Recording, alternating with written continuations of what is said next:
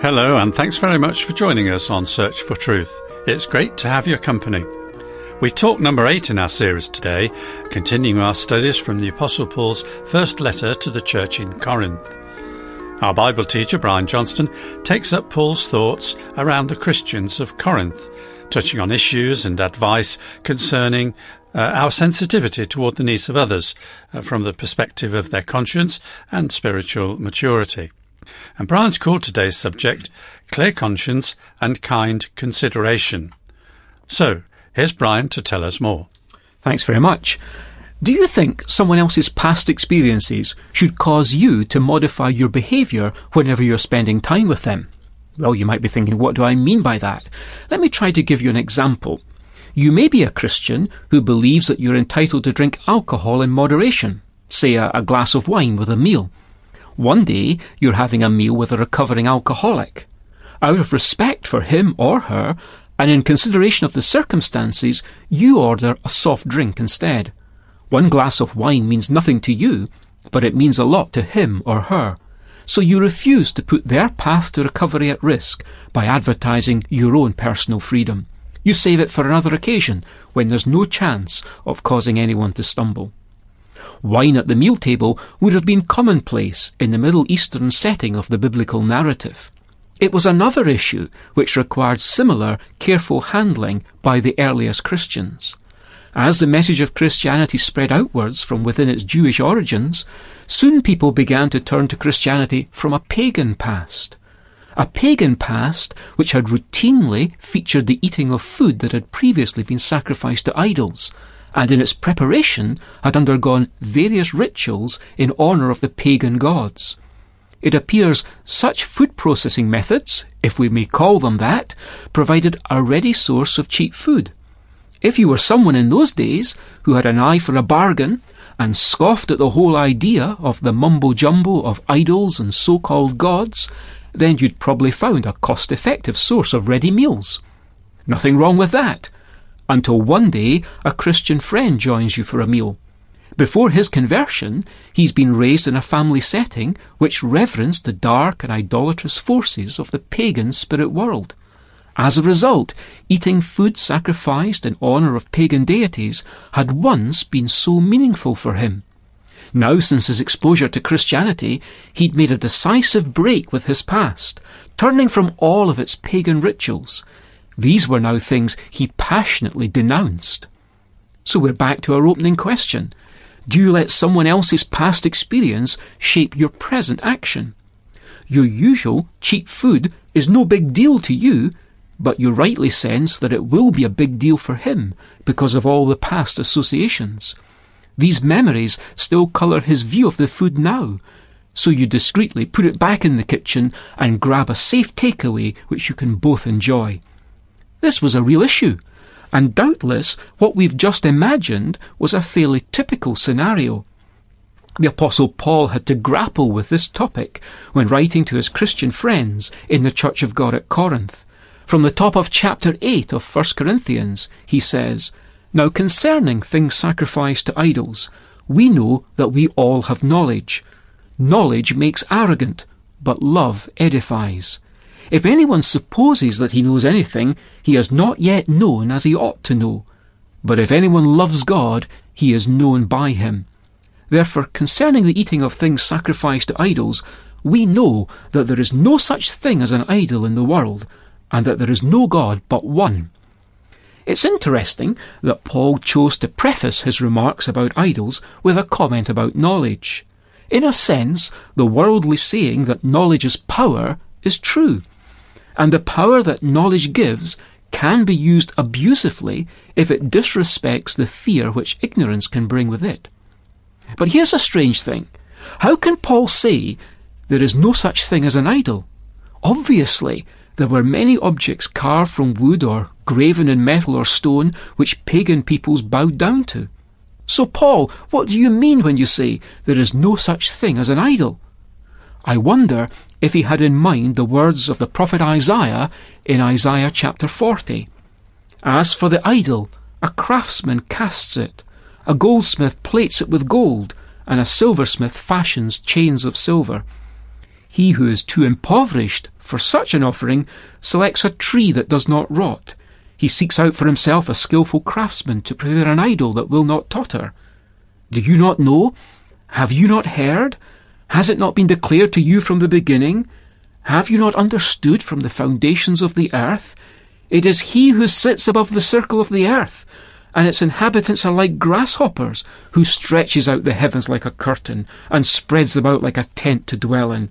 He it is who reduces rulers to nothing, who makes the judges of the earth meaningless.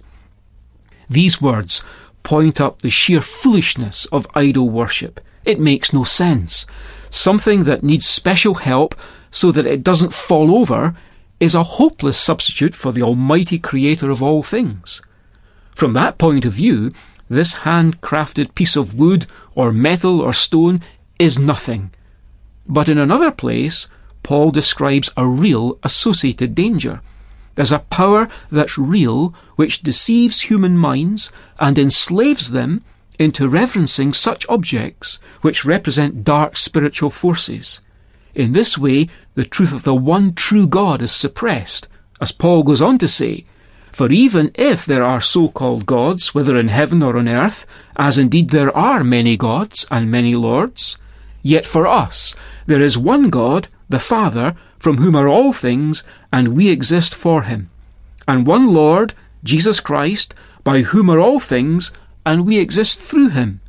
However, not all men have this knowledge, but some, being accustomed to the idol until now, eat food as if it were sacrificed to an idol, and their conscience being weak is defiled.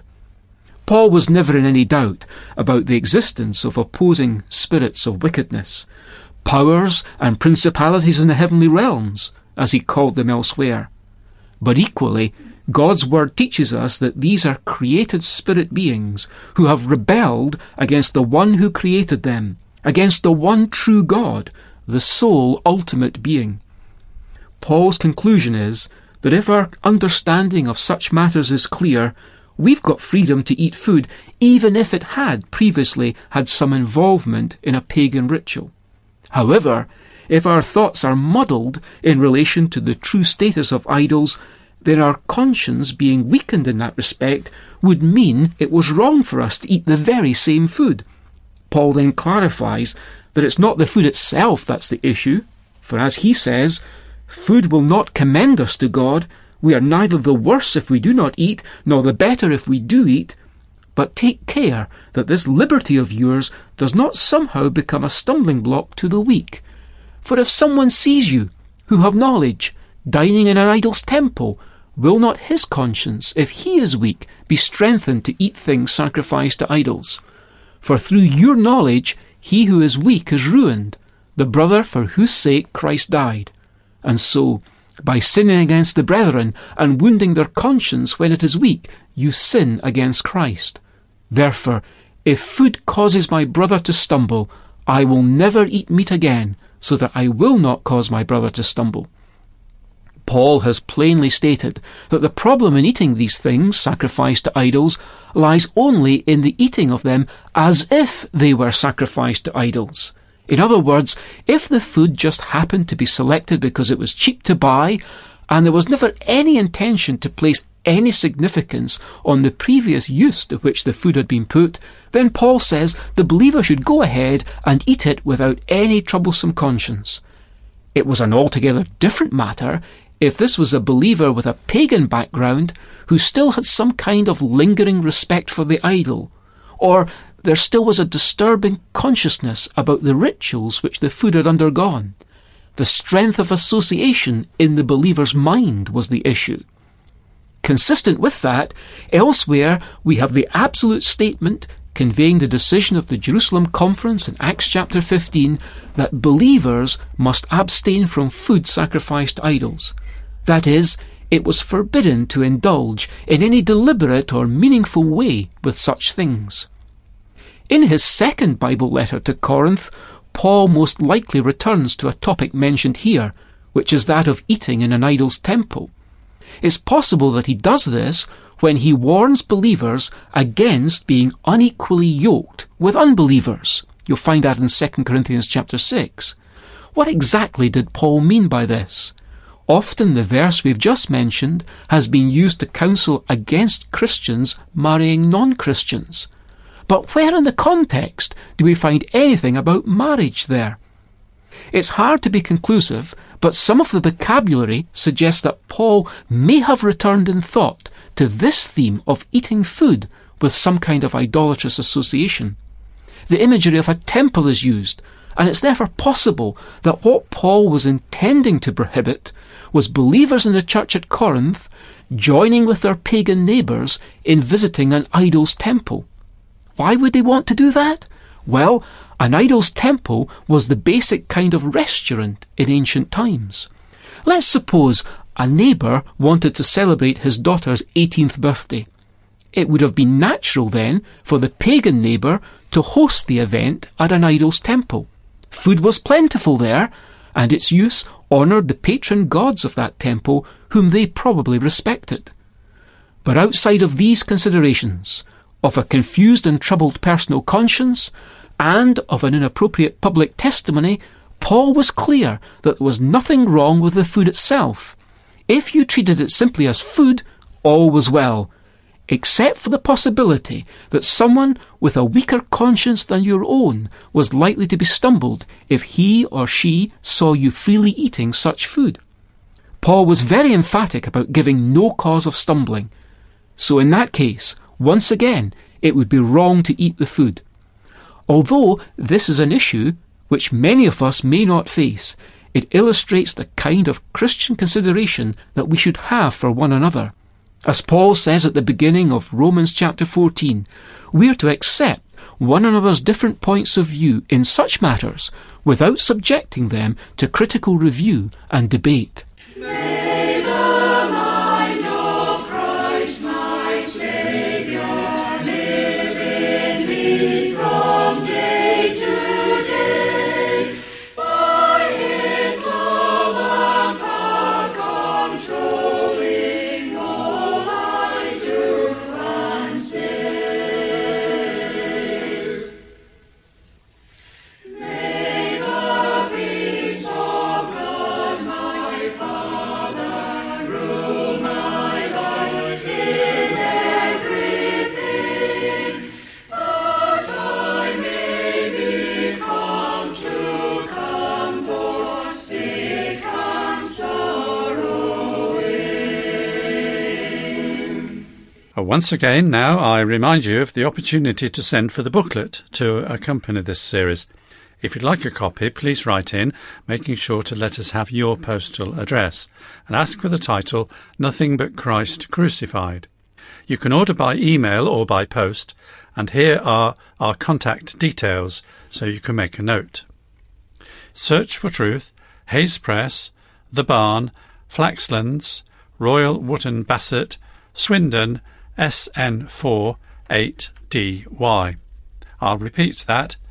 Search for Truth, Hayes Press, The Barn, Flaxlands, Royal Wootton Bassett, Swindon, SN4 8DY. Our email address is sft@churchesofgod.info. Now, you may be interested to know that you can listen again to many of these broadcasts off-air by audio podcast versions. If you go to www.searchfortruth.podbean.com, you can browse the list of previous talks, which you'll see has been sorted into categories to assist you to find what you're looking for. Now, it's been a privilege to enjoy your company today. God willing, I hope you'll be able to join us for the continuation of this series next week. Until then, it's very best wishes from Brian, David, our singers, and me, John. So goodbye, and may God richly bless you.